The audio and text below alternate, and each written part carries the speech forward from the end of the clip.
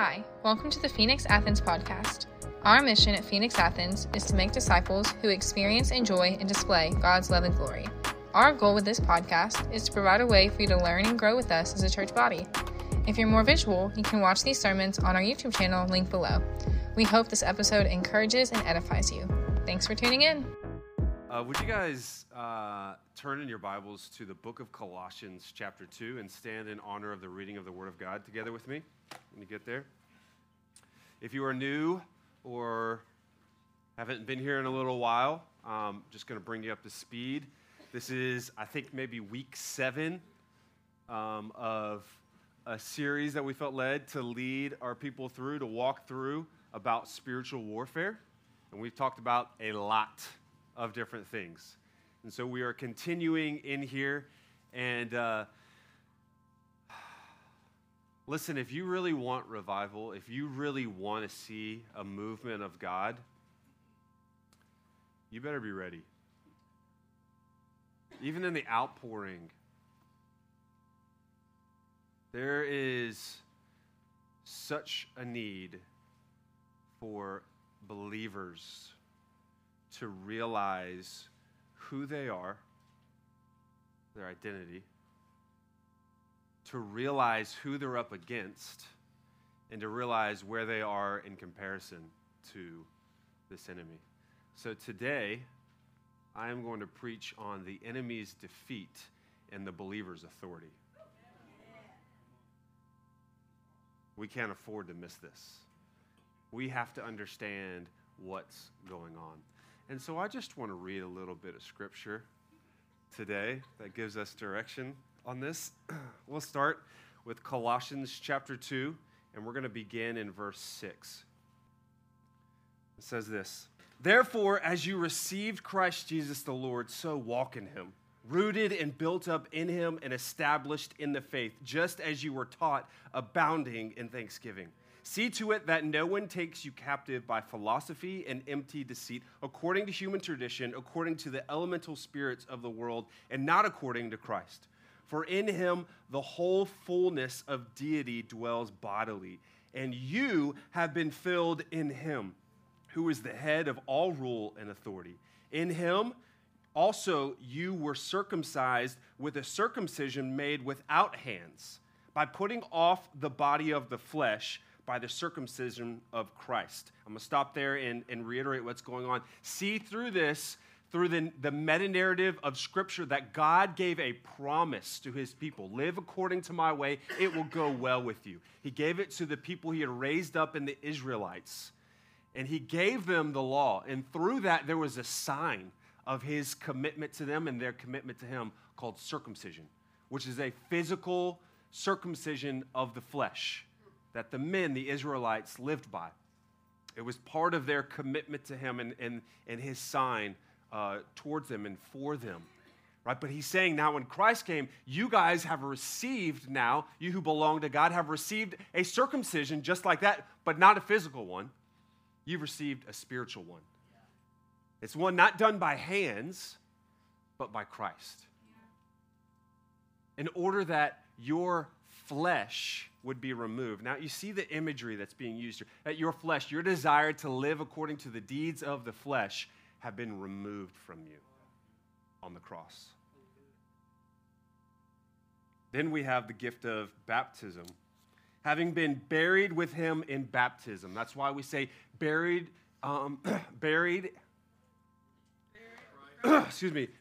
with Christ in baptism. Right? We die to our old self. We die to sin, raised to walk in the newness of life. You're a new creation. The old is gone. The new has come through the cross. Having been buried with him in baptism, verse 12, in which you were also raised with him through faith in the powerful working of God who raised him from the dead. And you who were dead in your trespasses and the uncircumcision of your flesh, God made alive together with him, Jesus, having forgiven us all our trespasses by canceling the record of debt that stood against us with his legal demands. Let me rephrase that. By canceling the record of debt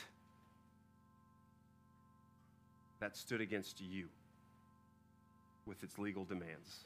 For the wages of sin is death, but the gift of God is eternal life through Jesus Christ our Lord. Verse 14, by canceling the record of debt that stood against us, against you, with its legal demands, this he set aside, nailing it to the cross. Thank you.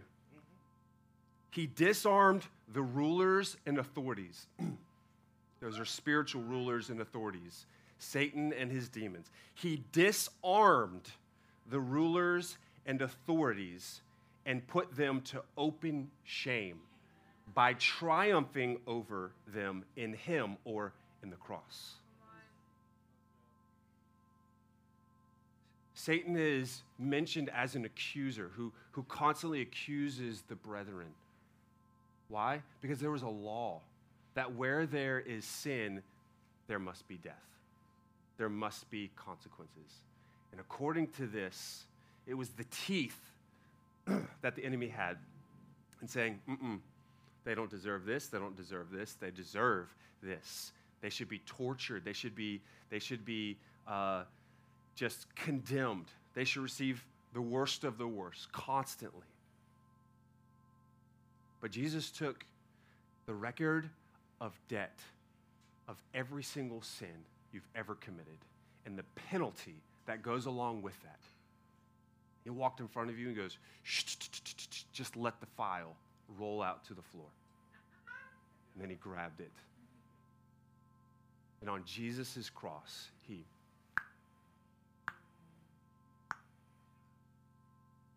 paid in full. So that the enemy, when he condemns you, say, this is a worthless sinner who deserves death. He disarmed the enemy from being able to speak that against you. And through what seemed to be the defeat of Christ on the cross, it actually became the victory of Christ on the cross. And through faith in what he has done, you are united with him in death and in resurrection. Death is a gift and a pathway to victory. And now you've been seated with Christ on high. He who has been placed above all rulers and authorities and powers, they are as a footstool underneath his feet. You've been seated together with him. Your life is hidden with Christ on high. He triumphed over them. This word here is used also, I think, in 1 Corinthians. I could be wrong about that, but used only other place as a triumphal procession, almost as a Roman general would come back having conquered his enemy and probably either has the enemy alive and in shame, in tow behind, or being dragged behind in a triumphant procession, putting to open shame the enemy. We sang this morning, why should my heart fear what you've defeated? Do you see why it's important for us to understand the enemy's defeat and the believer's authority? Why should you fear 1 second more that which has already been defeated? But I continue. Turn with me to Revelation chapter 12. You've heard me mention this. We're going to say this again. Because some of us are wondering, where is this all headed? Good news for you. He wrote it down.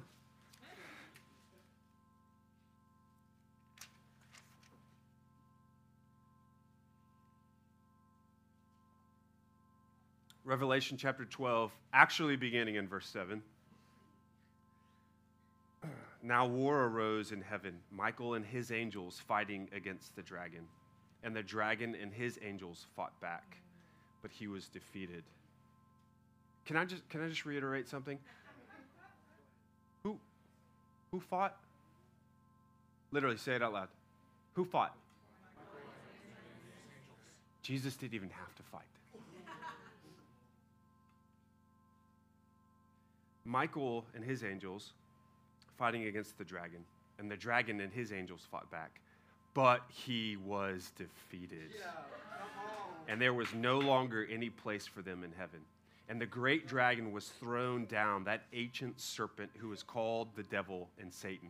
The deceiver of the whole world, he was thrown down to the earth, and his angels were thrown down with him. And I heard a loud voice in heaven saying, "Now the salvation and the power and the kingdom of our God and the authority of his Christ have come. For the accuser of our brothers has been thrown down, who accuses them day and night before our God." Listen to this.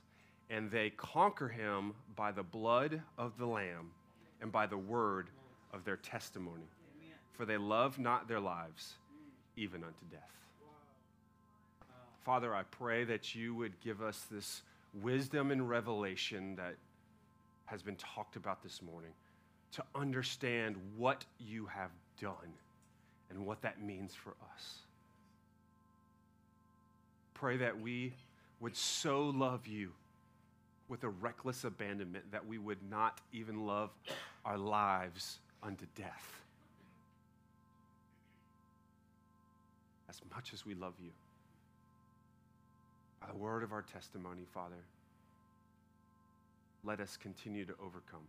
Let us continue to walk in the victory you purchased for us on the cross.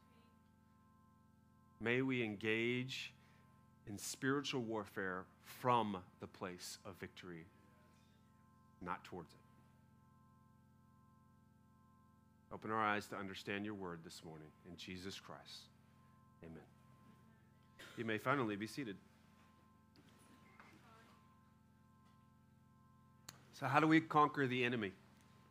What did it say in Revelation 12? Number one, first and way foremost, by the blood of the Lamb. You cannot go to church enough. You cannot pray enough. You cannot give away enough money. You can't tithe enough. You can't give to the poor. You can't serve in the soup kitchens. You can't love other people, be kind and compassionate. You can't do the things that you see Christians doing and hear is preached even by Jesus, or the things that you're supposed to do as a follower of Christ. You can't do enough to receive victory and conquer the enemy. It has to first and foremost be through the blood of the Lamb. It is through what Jesus did. We've talked about it before. We just can't miss it. Just the meta-narrative of the story of Scripture that you see here. By the blood of the Lamb, do not miss the Passover here. Do not miss that when God had Moses tell Pharaoh to let God's people go and he refused to, that time after time there would be another wave of punishment, of judgment for this decision, another plague, and it ultimately ended with the firstborn life being taken of all those who did not follow God's direction in saying, hey, go get a spotless lamb, kill it, take its blood and put it on the doorposts of the house. And at night, when the angel of death comes across wherever it sees the blood, I've seen a like a meme or something like that before. I love it. It talks about, hey, when the angel of death came, it didn't ask, are the people inside worthy enough? Are they good enough? Do they deserve death to be passed over? It just looked for the blood. And if the blood was there and the blood had covered the doorpost, then the angel of death would pass over and there would be no death in that household. You conquer through the blood of the Lamb. Jesus, who is the last and final atoning sacrifice for our sins and for the consequences of our sins, death and eternal separation from God, passed over through faith in Jesus being our Lamb. You conquer first and foremost through the blood of the Lamb. How else do we conquer? By the word of our testimony. What are some ways, what do you think that looks like? What are our ways that we can conquer through the word of our testimony? Jamie?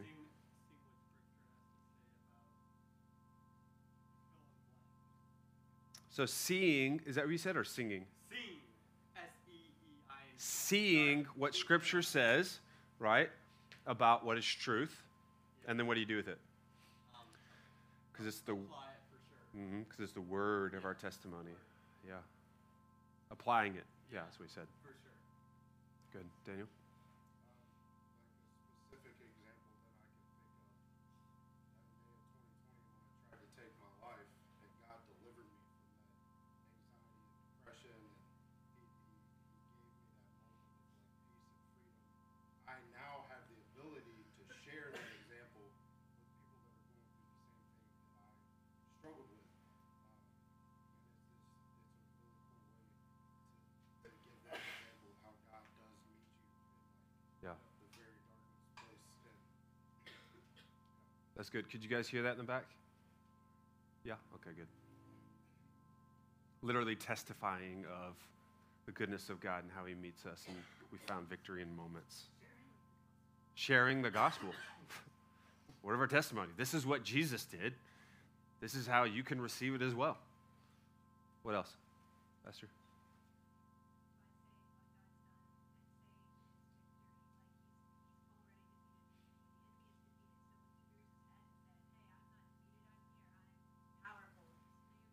Mm-hmm. Yeah. I like even like the we don't pray to the enemy, right? But we can talk to him, especially when we're reminding him that he has lost, that he has, you have no place here. You have nothing to do with me. I have nothing to do with you. That's good. By the word of our testimony, speaking against the lies of the enemy. Anything else? Yeah.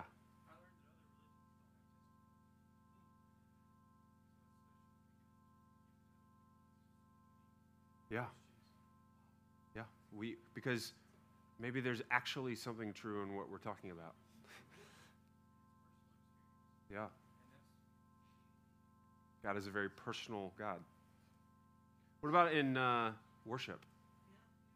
Man, genuine, heartfelt worship unto the Lord is powerful. We've talked about how that's a weapon. This is how I fight my battles, right? Like, no, for real though. It's not actually like if I'm louder about it or if I'm more in tune. Somebody will like, praise Jesus.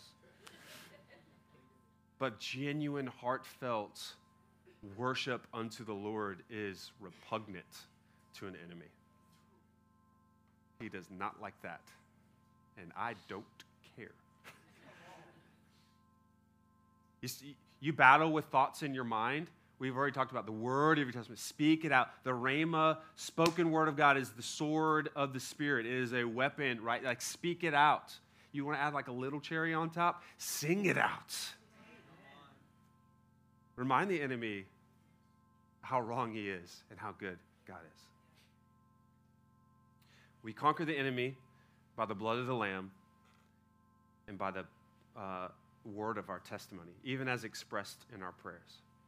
I want to go real quick for time's sake. I want to, as we talk about the authority of Scripture, I want to look at Luke chapter 10, okay? And you can go ahead and turn to Luke chapter 10. I'll give you a lead up here. In Luke chapter 9, Jesus sent out his disciples, his 12 disciples, and he gave them authority and told them, hey, go ahead, go into these cities and heal and pray and preach the kingdom. And he's getting ready now to do that with a larger audience of the 72.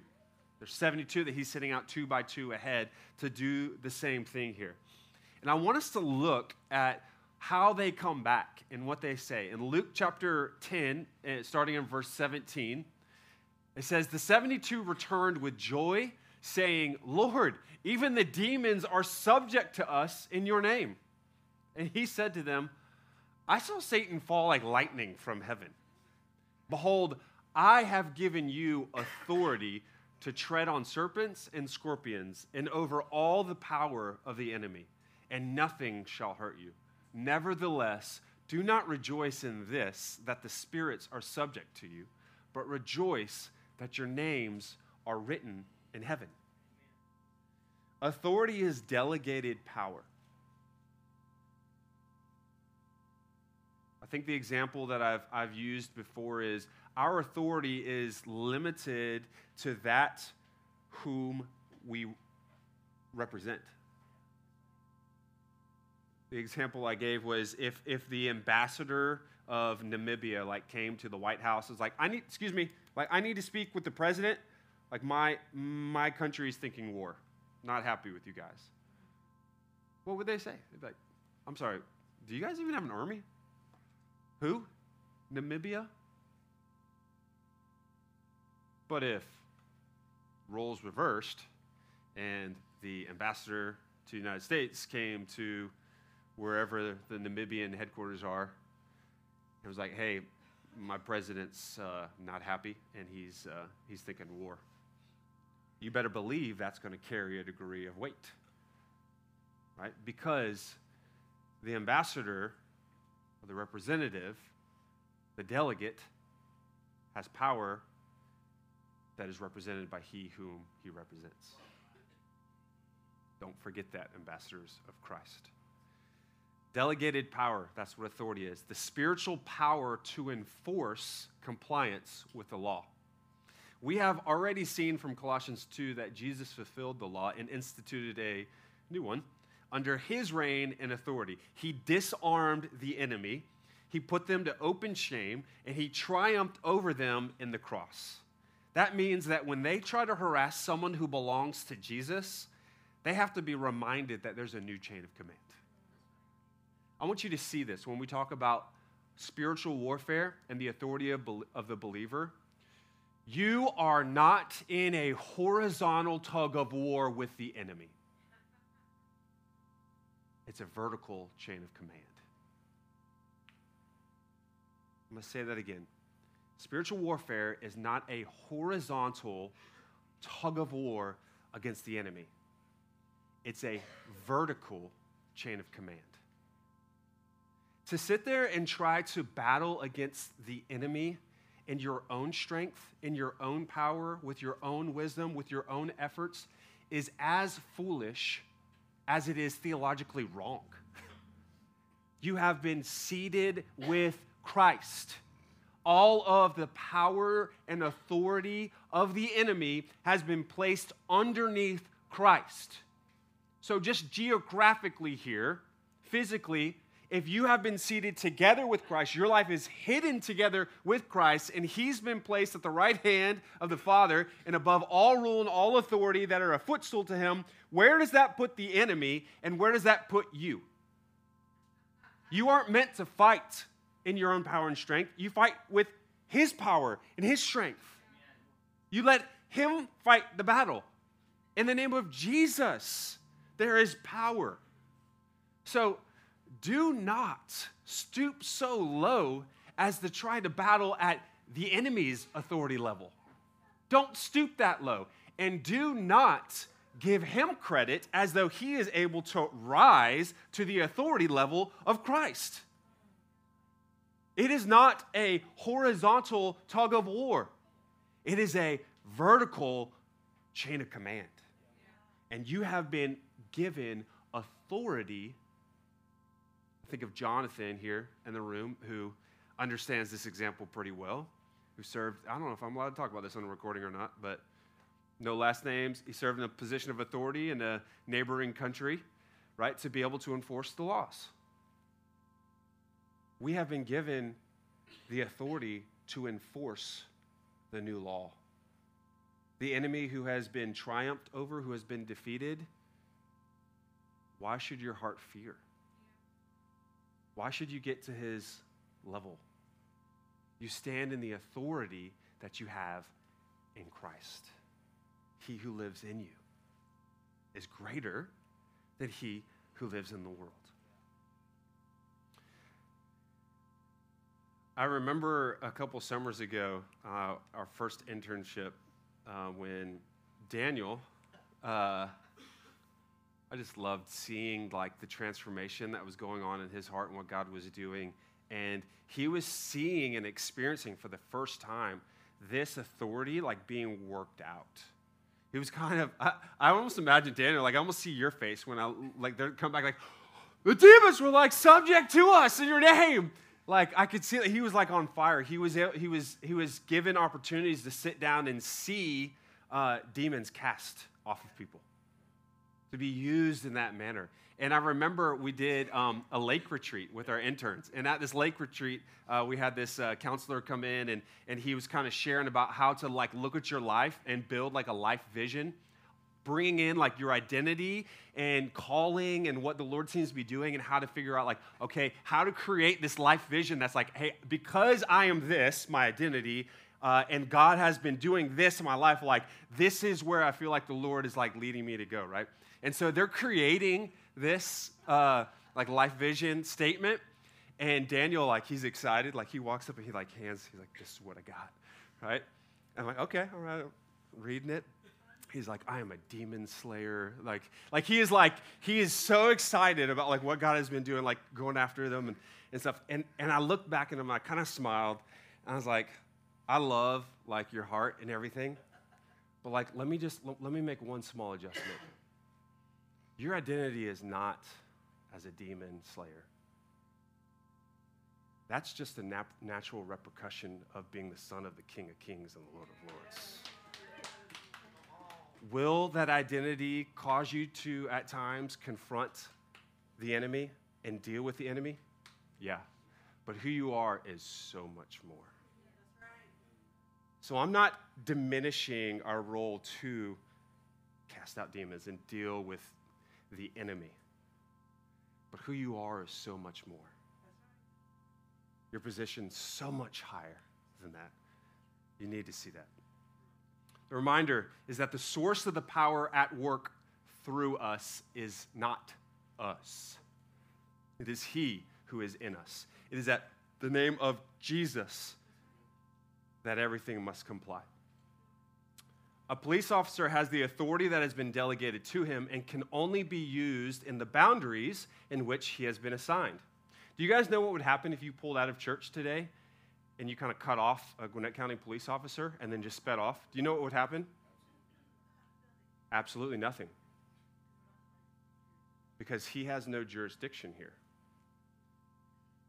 Now, I want to make a caveat here. Please don't cut anybody off or like speed off. And you also need to know if he has the word sheriff next to his like he actually does have authority and jurisdiction. So please don't get pulled over and get smart. Like, my pastor told me you can't do that. Like, that's not true. We shouldn't do anything that will require us to be pulled over. I'm just using as an example a standard Gwinnett County police officer does not have the jurisdiction to pull you over in Athens, Clarke County. So there is a degree of the necessity to understand what's our jurisdiction when it comes to spiritual authority, right? I am having to walk the line as a pastor today because I need you guys to understand and to operate with more spiritual authority than you might actually be realizing or operating in. However, I also need to, at the same time, not empower you to things you don't actually have the authority to do, okay? So come alive, take the biblical guidelines into consideration. So don't let that be like, well, okay, well, maybe I shouldn't even mess with it, shouldn't do anything. No, come alive, stand in the authority that you have, but remember what your jurisdiction is, all right? So we need to get our jurisdiction from Scripture, right? One question that came up as we were preparing for this sermon series and you guys submitted questions to us was, hey, can you talk about like the terms? I've heard the terms binding and loosing. What is that? Is that biblical? Like, where is that at? Where does that come from? What does it mean? How can it be used or not? So I'm going to walk real quick through answering this question. So the first question is, where do these terms come from in Scripture? The primary passage, there's two of them that are joined together to kind of build this argument, is Matthew chapter 18, verse 18, which is in the middle of Jesus teaching his disciples about church discipline. And he says, quote, "Truly, truly, I say to you, that whatever you bind on earth shall be bound in heaven, and whatever you loose on earth shall be loosed in heaven." And that's joined in connection to Matthew chapter 12, verses 28 through 29. We're going to come back to these verses, by the way. I'm not like just skipping over it. And that's combined with Matthew chapter 12, verses 28 through 29, where Jesus is responding to accusations that he is casting out demons by the power of Satan or Beelzebub. And he responds by saying in verse 28, but if it's by the Spirit of God that I cast out, if it's by the Spirit of God that I cast out demons, then the kingdom of God has come upon you. Or how can someone enter a strong man's house and plunder his goods unless he first binds the strong man? Then indeed he may plunder his house. In this illustration that Jesus is giving, the house, the strong man is Satan. The house is his rule and reign and dominion, and the treasure or his goods are the people over which he has influence and control.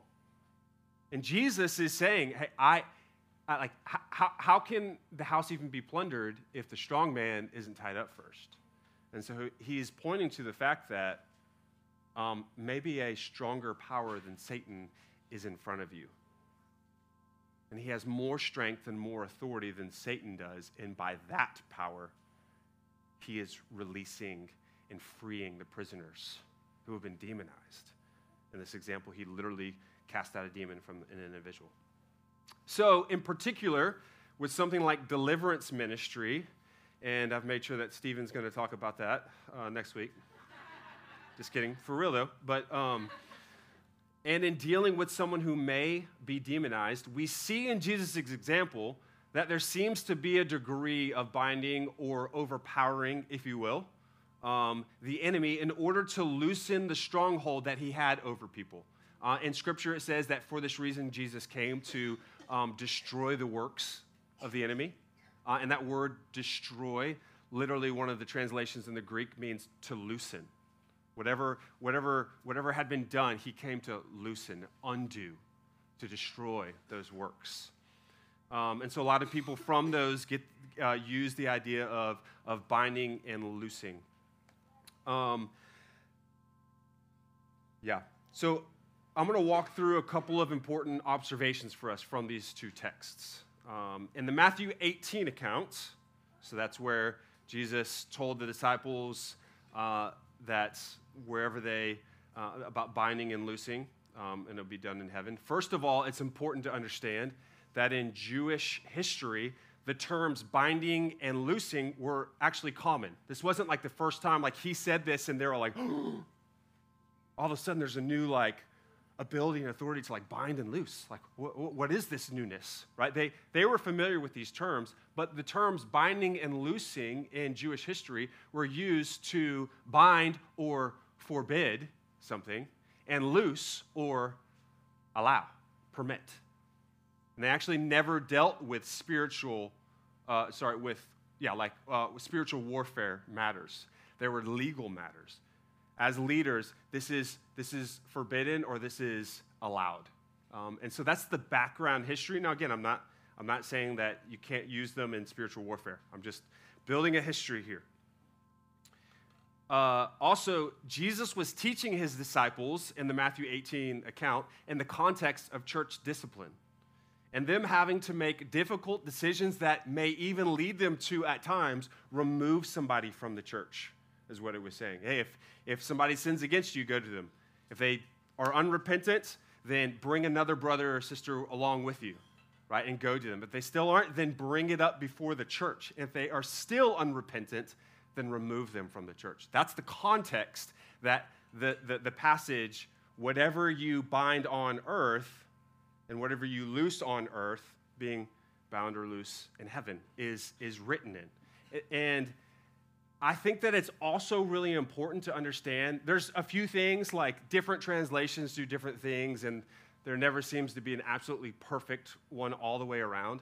But one of the things that I think it's right there, and there's probably even maybe a footnote in this passage in your scripture that says what the original Greek actually says, which I think makes it a lot more understandable, is whatever you bind on earth shall have been bound in heaven. And whatever you loose on earth shall have been loosed in heaven. Why is that important? Because instead of it seeming like I get to make a decision that heaven has to follow, it actually points towards I get in line and align myself with what heaven has said. And that's important because the next two verses, which are often taken and used out of context, can even seem to encourage the whole, like, I can make a decision and heaven responds. I can make this and heaven has to answer or agree with that. But we'll go into those in a minute. We'll come back to that. Let's jump again back to Matthew chapter 12, where Jesus is responding to being accused of casting out demons by the power of Satan. Remember and take this as a part of a greater whole, right? Jesus is giving this example of binding the strong man, again, to reemphasize who he is. Yeah, I cast out Satan, but like, you're trying to blaspheme against the Holy Spirit by saying it's by the power of Satan that I'm doing this. And he's saying a house divided can't stand. That's not what the case is. Perhaps something greater, something stronger has come in. He's exerting his position of authority and power over the enemy in this instance. But you also have to remember that this isn't the first encounter that Jesus has had with demons or with Satan. If we go back several chapters in the beginning of the gospel, we see that after Jesus is baptized, where does the Holy Spirit take him? Into the wilderness. And what happens in the wilderness? He's tempted by who? Satan. And how does that end? Jesus wins, right? What does Jesus tell him in the last verbal encounter of that specific instance? Be gone from me. Go away from me. So to a degree, Jesus rebuked Satan and told him to depart from him. Was that a forever departure? Did Jesus, from that moment on, never have to deal with demons or even Satan himself again? No, he wasn't. In fact, Satan would come back. Jesus would have to rebuke Satan, trying to speak through Peter. And then we know for a fact that Satan entered into Judas when he betrayed him and even came and kissed him on the cheek. That Judas was filled with Satan. So even Jesus, when he rebuked the enemy, it wasn't this, I bind you and you're forever, like Satan's just like sitting in the house, like bound, and he can't get out of the house and he's stuck forever. There's this degree of, we need to understand that even in Jesus' example, that it's not he has been bound and is forever bound from that thing or that individual or that action, because we see that he continues to work in the world and his demons continue to work in the world. So we need to keep that understanding that we don't have the position to just eternally bind. There will come a day, and if we were to read the rest of Revelation, we will find out that there is coming a day where they will be bound. They will be cast into the abyss forever, and there will be a lake of fire that they will be cast into. Satan, the beast, the Antichrist, followers. There will be a forever binding, will not be loosed ever. Inescapable judgment for them. But that day is not yet. Okay? That's important for us to understand in what we're doing. All right, bear with me. This is important. Why this is important, what this means. It means, number one, that we need to understand that it's Jesus who exerts this power over the enemy, not us. We just enforce from our position of authority with Christ or in Christ. Number two, yes, there definitionally seems to be a reality that in some degree the enemy is constrained in the freedom they once had over an individual when the power of the kingdom comes against it. And the loosening of those grips occurs when the person is delivered from the power, influence, or control over them. For example, we see instances in Scripture where it is said to the demon, be quiet. Like Jesus is silence. Don't speak right now. To a degree, definitionally, you could say, that seems to be a degree of binding them, and that's exerting authority over a demon to keep it from being able to do something, right? So I'm not here to say there's no example, there's no like instance, you can't even like create an argument or a case for like enemies being prevented from doing something, from demons being prevented to do something. We see examples of that. And there's authority that Christ has over them, right? But also notice that the instance used here and throughout Scripture is limited to the demonization of an individual. Not only is there no specific example in Scripture of any person, including Jesus, like stating to bind Satan or demons in general, there's certainly not an example of someone being able to bind his authority over larger areas of influence. Okay, hear me on this, because I hear people all the time in different spheres of ministries and churches that, like, in the good intentions of their heart, are saying something that's going beyond their jurisdiction, if you will. For example, wrapped up in interceding for the city, right? We see like a spiritual stronghold of immorality, of idolatry or whatnot. And so the words will come out something like, Satan, I bind you, I bind the powers of darkness against a stronghold of sexual immorality over the city of Athens. That's coming from a like faith-filled place. It's coming from a passionate place. It's coming from a righteous place. But we don't see anywhere in Scripture where we actually have the ability to make that claim. In fact, I would say, I've heard that said multiple times, but yet here we continue to see that played out. And I would say that's because we've not been given the type of authority where we just get to go out and say, I don't like that work, so I bind that, and it's now done with. Does this make sense? Caveat, because I want to make sure that you guys understand that we for sure should be involved in the ministry of setting the demonized captives free in the power of the name of Jesus Christ. It's actually mandated by Jesus.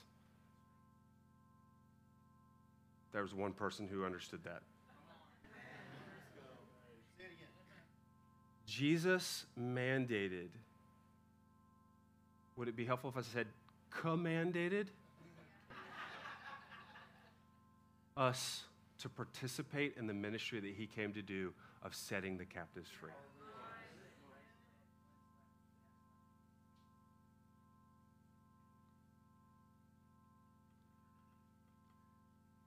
But we don't see a mandate to bind Satan's efforts to spread sin of these massive works and doings over areas. And this is a small side note. Nobody asked this, but I'm just mentioning it here. I also looked and did research, and I don't see, I struggle to be able to build a case to insinuate that we can command God to do anything, or that we can command angels to do anything. That authority rests in him.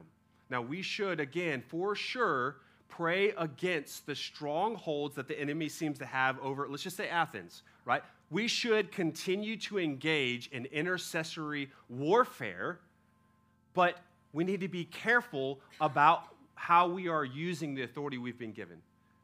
I desire to see that stronghold come down.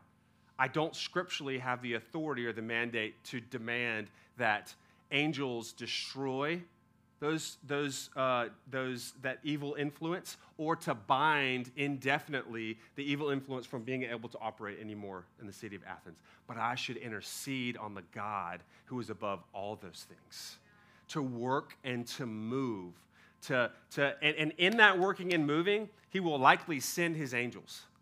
But I don't get to tell God, or I don't assume a position of command over angels to say, go do this. It's not there. Holly? The question was, do you feel there's a danger in doing that? I'll say this, okay? From my experience, which is sometimes a dangerous place to stand when you're up here. Again, I'm standing on what we see in Scripture or not.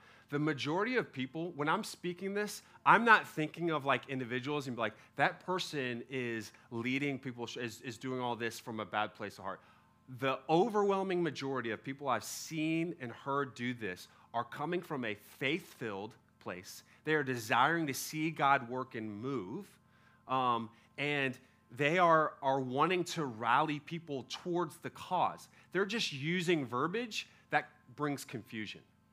And so my aim today is, and it's always been a lot in these things, is let's be clear and let's operate in what we actually have the ability to do so. We talked about several weeks ago, there was a question about territorial spirits, right? In the book of Daniel, we see that he had offered up a prayer, and this is a wild story, right? And the angel came, he's like, hey, listen, I was dispatched with the answer to your prayer as soon as you prayed it, but I was held up by the prince of Persia, right, which is a reference to a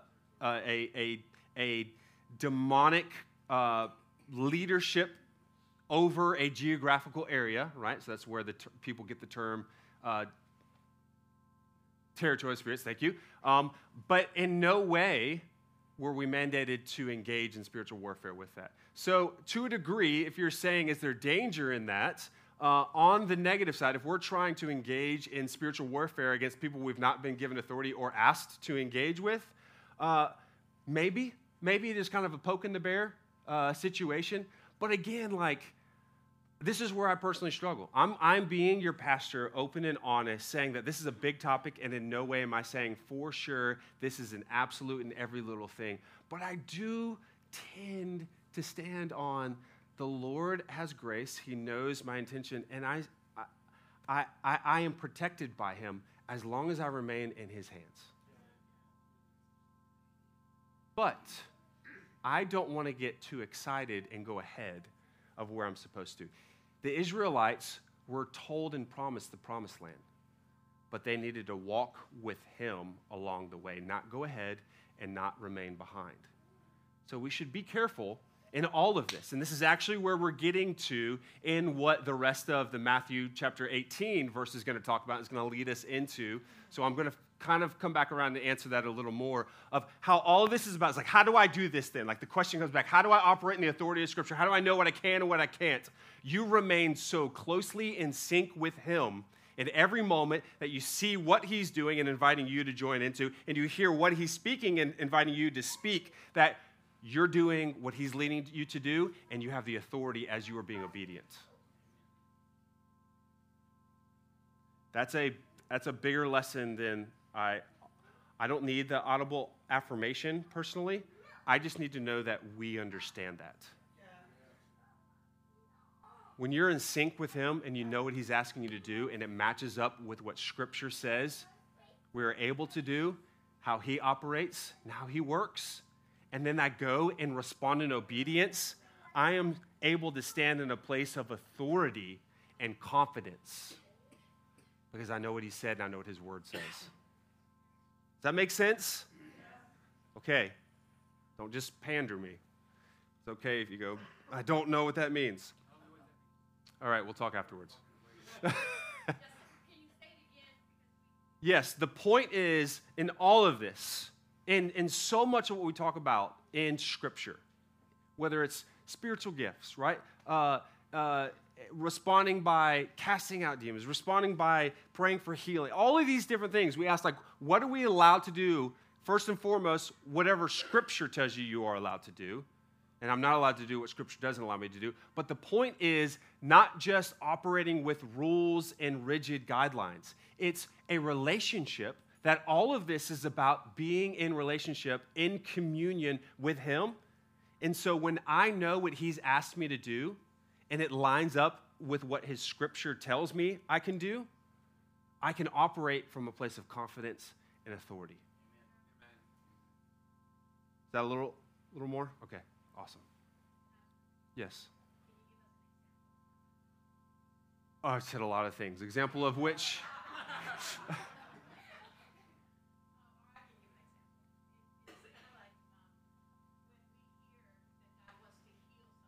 Mm-hmm. Yeah.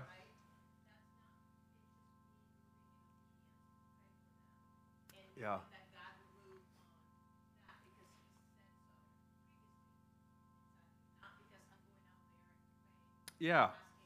Yeah. I think I think an example I gave a few months back was, what if just for lunch we stopped and asked the Lord, where do you want to go? Where do you want me to go to lunch today? I'm hungry. I want to go to lunch. Didn't bring lunch. I'm going to go to lunch. Where do you want me to go? I want to be used by you. It may be the fact that he just wants to take you to Subway and nothing overly spiritual happens while you go there. He can do that. But it may be that the Lord placed it on my heart, go to Subway.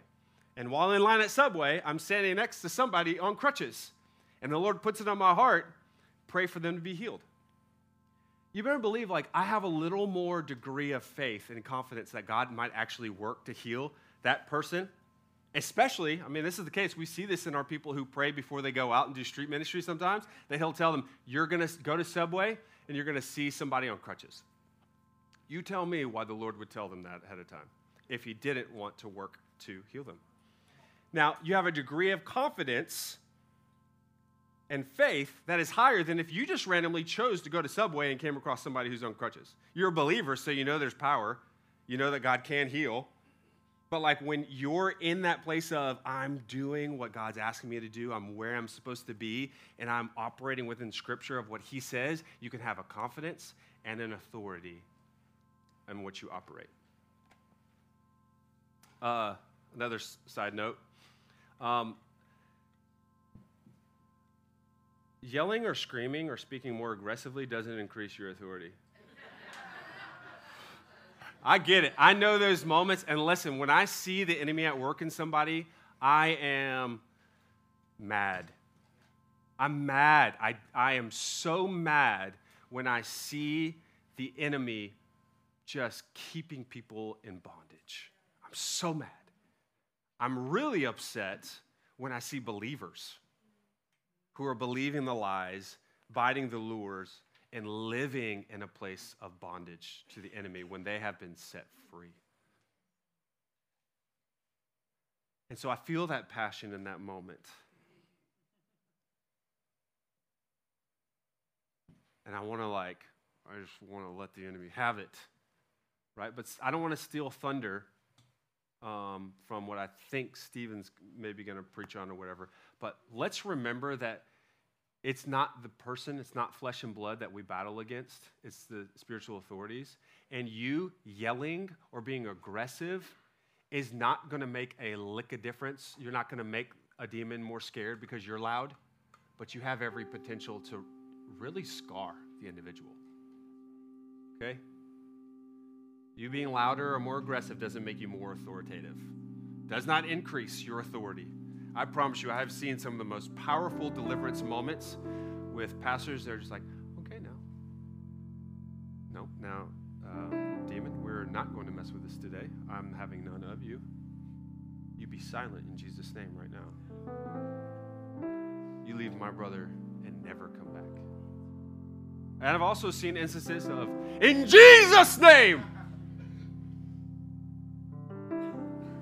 Sometimes we do that just because we're not sure. We don't have the faith. So we're trying to amp ourselves up in the moment. So some of those laughters are because you know it's true. All right, let me reiterate something here.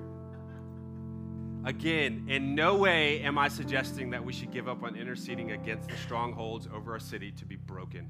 If you actually want to see a change, you should be engaging in spiritual warfare through prayer that the strongholds of the enemy would be broken over our city. We should definitely wage war in fighting for our city. Just make sure you're not trying to speak from authority that you don't actually have in whatever situation you desire. But beyond that, I want to encourage you to fight to see that stronghold broken over the city by going and trying to rescue the individuals who are being held captive to those strongholds. That's the ministry that Jesus came to do. That's the ministry that Jesus passed along to us. You want to see the stronghold of sin broken down in the city of Athens? Go to the people of Athens who are struggling with those strongholds. And let's finish by looking at the two verses following the example we already mentioned in Matthew chapter 18. again, this is in the midst of Jesus talking about church discipline. He's saying that whatever you bind on earth will have been bound in heaven. Whatever you loose on earth will have been loosed in heaven. Jesus says this in verses 19 and 20. Again, I say to you, if two of you agree on earth about anything they ask, it will be done for them by my Father in heaven. For where 2 or 3 are gathered in my name, there I am among them. So wildly misused in a lot of cases. Sometimes it's when there's only like 4 people that showed up for the meeting, for the prayer meeting or for the service. You're like, it's okay where 2 or 3 are gathered, like the Lord is in our presence, right? Don't diminish his omnipresence, that he is everywhere, by like relegating that verse to mean that. Oh, where 2 or 3 of us are present, he shows up. And don't diminish his absolute desire and heart for meeting you one-on-one in the secret place by insinuating that only when there's 2 or more gathered, then God shows up. Then he can be bothered to actually make a presence. It's not what that means. It also doesn't mean that if 2 of us or more agree on Ferraris, we get in Ferraris. But see the thread through this context that he's talking about. When you bind something on earth, it will have already been bound in heaven. When you loose something on earth, it will have already been loosed in heaven. For where 2 or more are gathered in my name, when you honestly, openly, genuinely come before heaven, asking my thoughts, asking what should be done here, seeking my leadership, it will be given to you. It will be as though I myself are there, pronouncing the binding, the loosing, the allowing, the refusing. And that's the confidence. That's the authority that we have access to. So here's my encouragement for us today.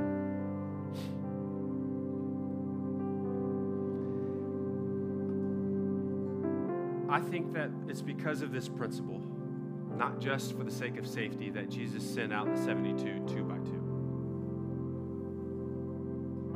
What if we decided we want back in on seeing the authority we have in Jesus put back into display here in Athens? What if we took back up the mantle and responsibility and invitation of the Lord by going on mission to take back ground in this city by seeing captives set free? I want to invite us to respond this morning to that. Have we become complacent? Do we struggle to believe that we can have the same authority and power that Jesus gave the disciples? Some of y'all are looking at that and you're like, yeah, but I just don't know if we now have the same authority that like he gave to them there. No, you don't. You do not have the same authority that he gave to those 72. Why do I say that? Because you have more. Listen, he gave in Luke chapter 9, he sent out the 12 with this authority. They came back. That was the inner circle. And he said, you know what? Let's do more. So we got 72 beyond the 12, the inner circle. He expanded that and gave them the authority. And he told us, go to all nations. And he told us, you will be my witnesses, because by the power of your testimony, you will defeat the enemy. You will be my witnesses in Jerusalem, Judea, Samaria, to the ends of the earth. That authority that he gave to them, from the 12 to the 72, was growing in how many people were going to be given it. But number 2, that was before the cross even happened. We exist on this side of the cross, on this side of the enemy being depowered, defanged, and put to open shame. We are on this side of Pentecost. They lived in a place where the Holy Spirit could come upon them. We live where the Holy Spirit is within us. So no, if you're struggling to believe that you have the same authority that they did in Luke 9 and Luke 10, you don't. You have a greater authority. So let's use it. Let's actually engage. I wonder if a majority of us are not seeing this kind of authority lived in our life because we're not engaging in the mission that requires the authority to be used. Oof. Probably going to walk more through this, but you actually want to see revival. I want you to ask the question, what will it take for it to happen? What will it take for, and insert your name, for me to see revival break loose?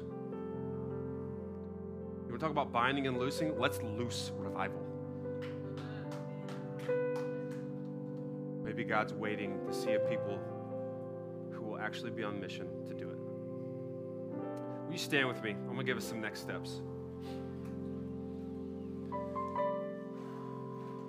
Different ways of responding this morning. Number one, commit or recommit to the mission. Maybe you need to physically represent this by coming to the altar and re-enlisting in the war. Be a good soldier of Christ. Not worried about the cares of this world, but only about pleasing your commanding officer. I'm quoting scripture, by the way. Number two, take up the authority you certainly have over yourself and your own life if you're still struggling against the enemy regarding some area of your life, right? Stephen's going to walk through, to a great degree, how we take this authority and carry it into the mission of ministering to other people next week. But if you're still struggling right here, you're like, I can't even get to that because I'm still struggling right here. If you want to talk about authority, you have for sure been given authority over your life. You have the authority and the ability to cast off the enemy. Repentance, genuine trust in the Lord, and being sustained by the powerful working of the Holy Spirit every single day as you die to self and partner with His work in you to see that freedom continued. Maybe you need to deal with that here at the altar this morning. And then lastly, if you have never given your life to Jesus as Lord and Savior, I love you, but none of what I'm talking about is available to you. But it is offered to you. It is offered to all who call upon Jesus as their Lord and their Savior, who believe that what Jesus did on the cross and then raising from the dead 3 days later was for you. Confessing of your sin and trusting in Jesus as Lord and Savior of your life. That's how the blood of the Lamb gets applied to the doorpost of your life. It enables you to be in a place where you conquer through the word of your testimony of what He's done. So if you've never given your life to Jesus as Lord and Savior, I want to beg you. Come find one of our prayer and ministry team members and say, I need to give my life to Jesus. Watch your eternity change. Father, I thank you so much for the work that you've done and for the work that you continue to do. I thank you that we get to participate in that triumphant victory openly. Have the victory in our hearts. Reveal to us, help us understand who we are and what that means because of what you've done. And Lord, we just want to open ourselves to say, we're re-enlisting. We want to join the battle. We want to move forward. We want to take back ground that the enemy has wrongly tried to assert here in Athens. And we want to see the captives set free in the name of Jesus, working in us and through us. We praise you for the victory that we have and for the victories that are to come. We hope you enjoyed this episode of the Phoenix Athens podcast. Be on the lookout for the next step challenges and bonus episodes. You can find additional ways to engage with our church on Facebook, Instagram, and our website linked below.